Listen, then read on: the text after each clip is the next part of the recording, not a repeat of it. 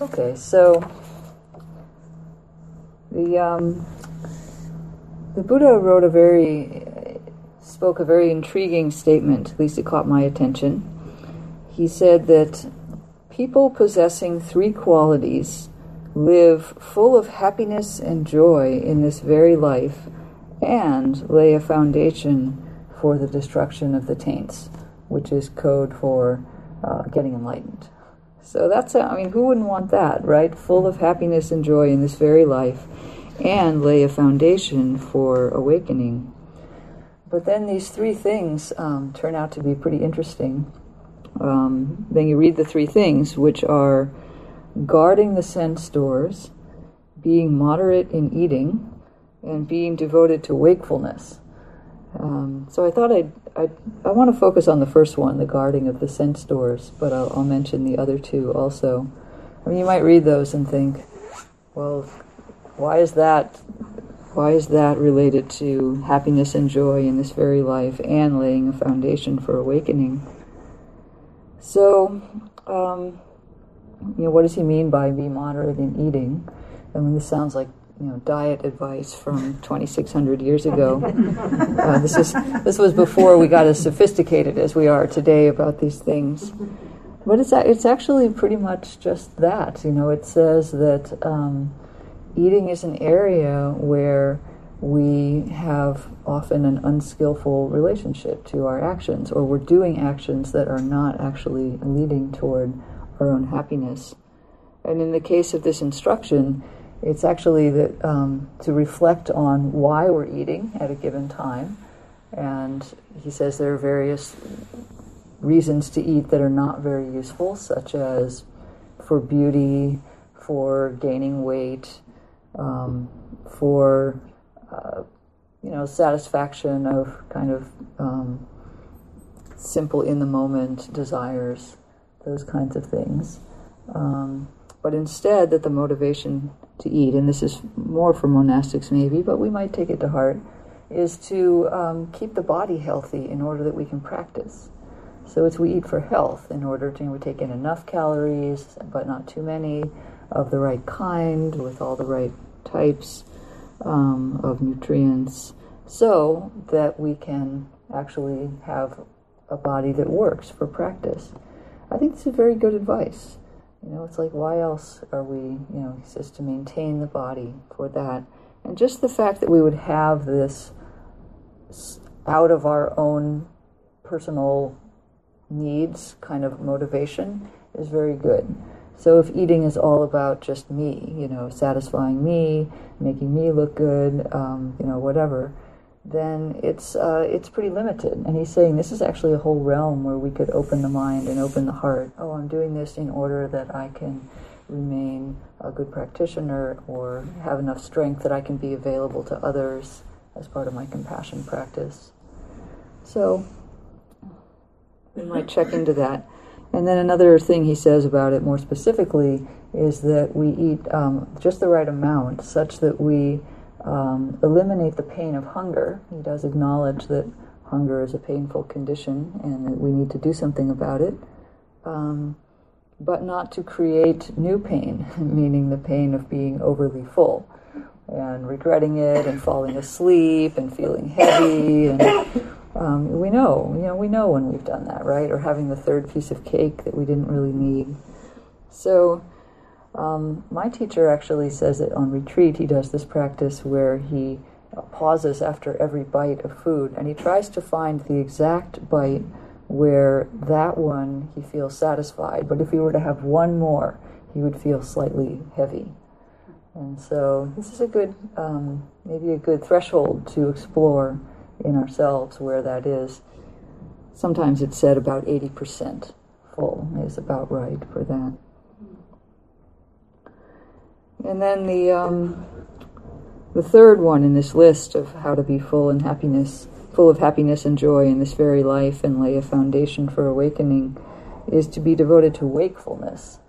And in the context that it's given, it does literally mean not sleeping too much. And, it's about not being devoted to sleeping, basically. So, And we know what that means, to be devoted to sleeping.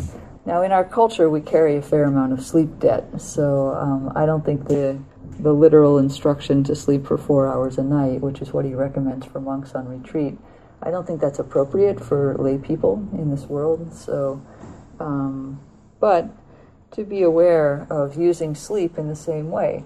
We sleep the right amount. My teacher knew a Zen monk in New York, who never slept. Like somehow practice had just changed his...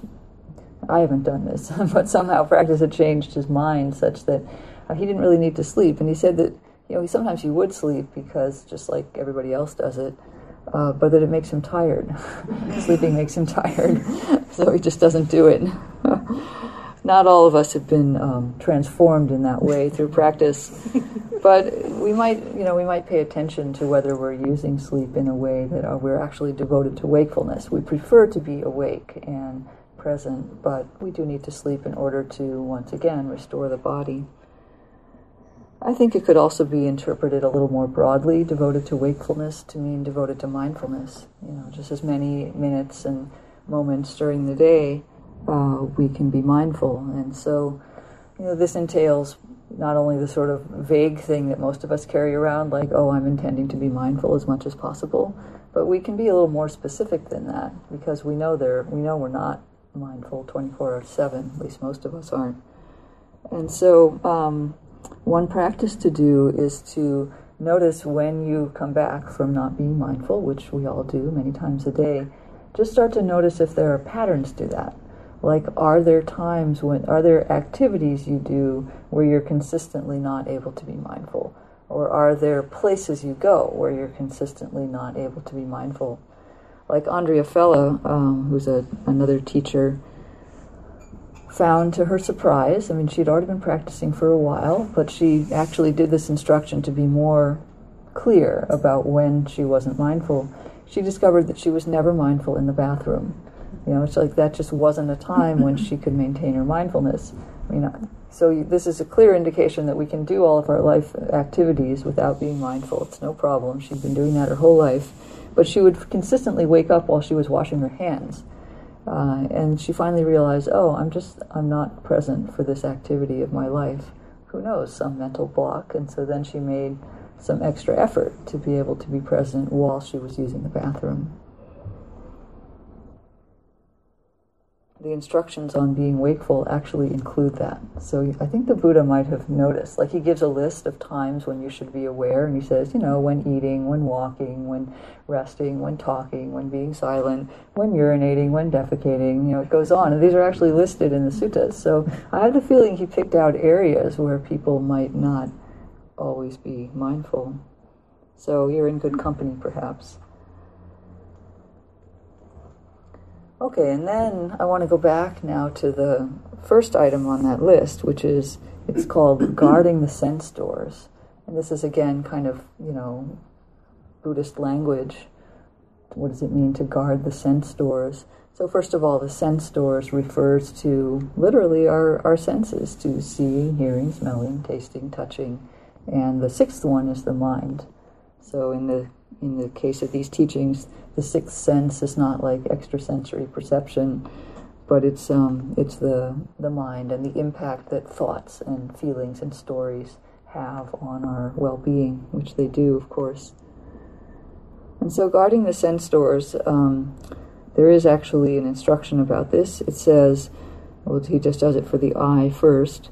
When seeing a form with the eye, one does not grasp its signs and features.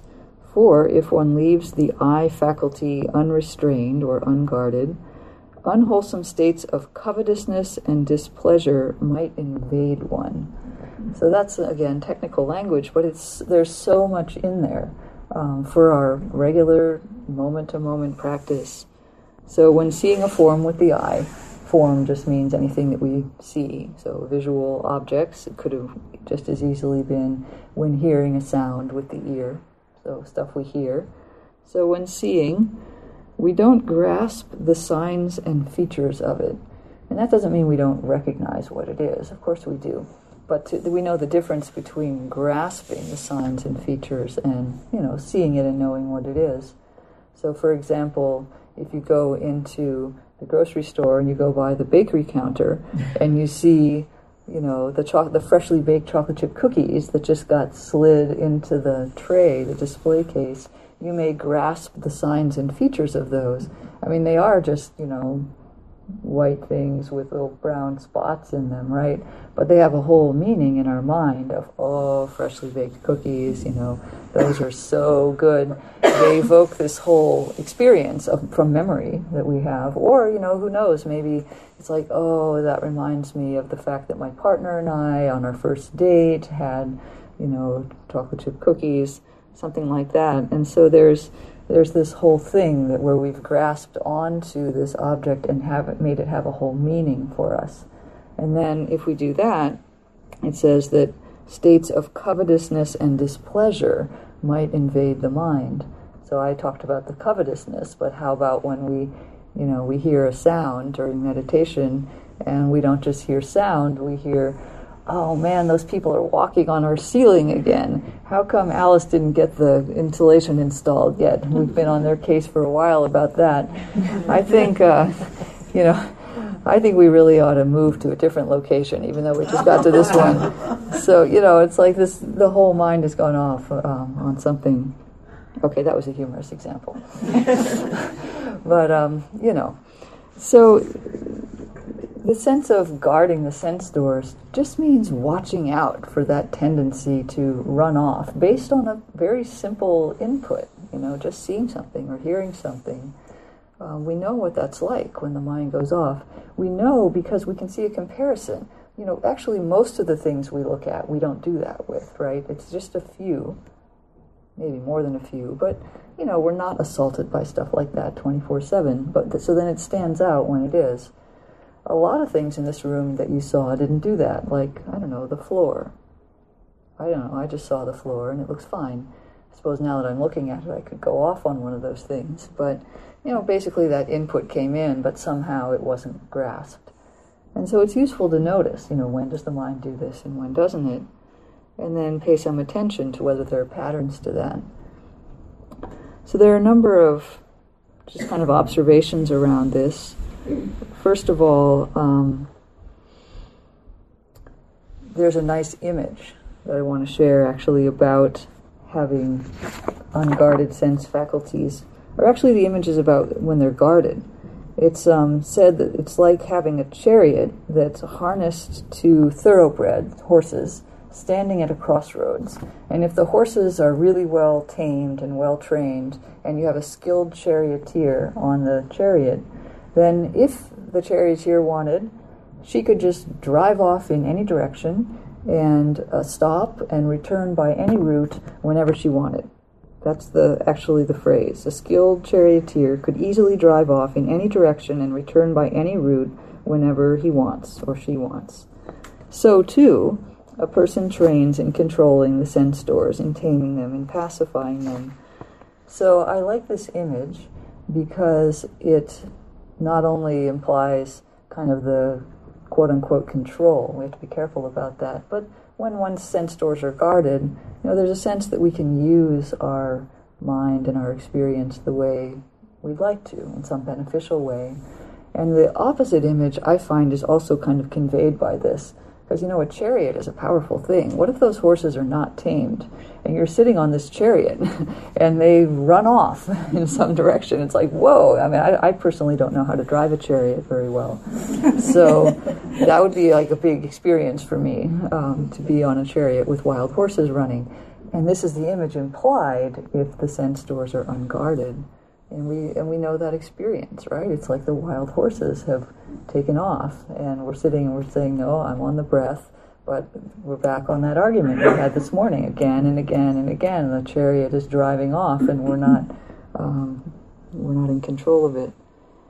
So there's these images can be powerful, and there's a sense then that the sense doors, I should say, there's a feeling that the sense doors are worth guarding, actually. They're worth guarding. You're worth it. Your eyes, ears, nose, tongue, body, and mind are worth guarding because they're valuable. They could be used for good for benefit, for continuing the practice, for laying a foundation for awakening, for doing compassionate action, and we're not able to do that if our chariot is running off. So there's a sense of self-respect in learning to have some ability to see when those things are going to go off.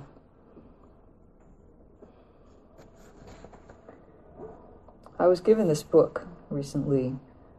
It's called On Tyranny, and it's actually 20 lessons from the 20th century. And it's actually about our current political situation and the degree to which it resembles other times in history when tyrants have taken over by a legitimate election and then slowly eroded rights. And so it's a very much a political manifesto in a sense.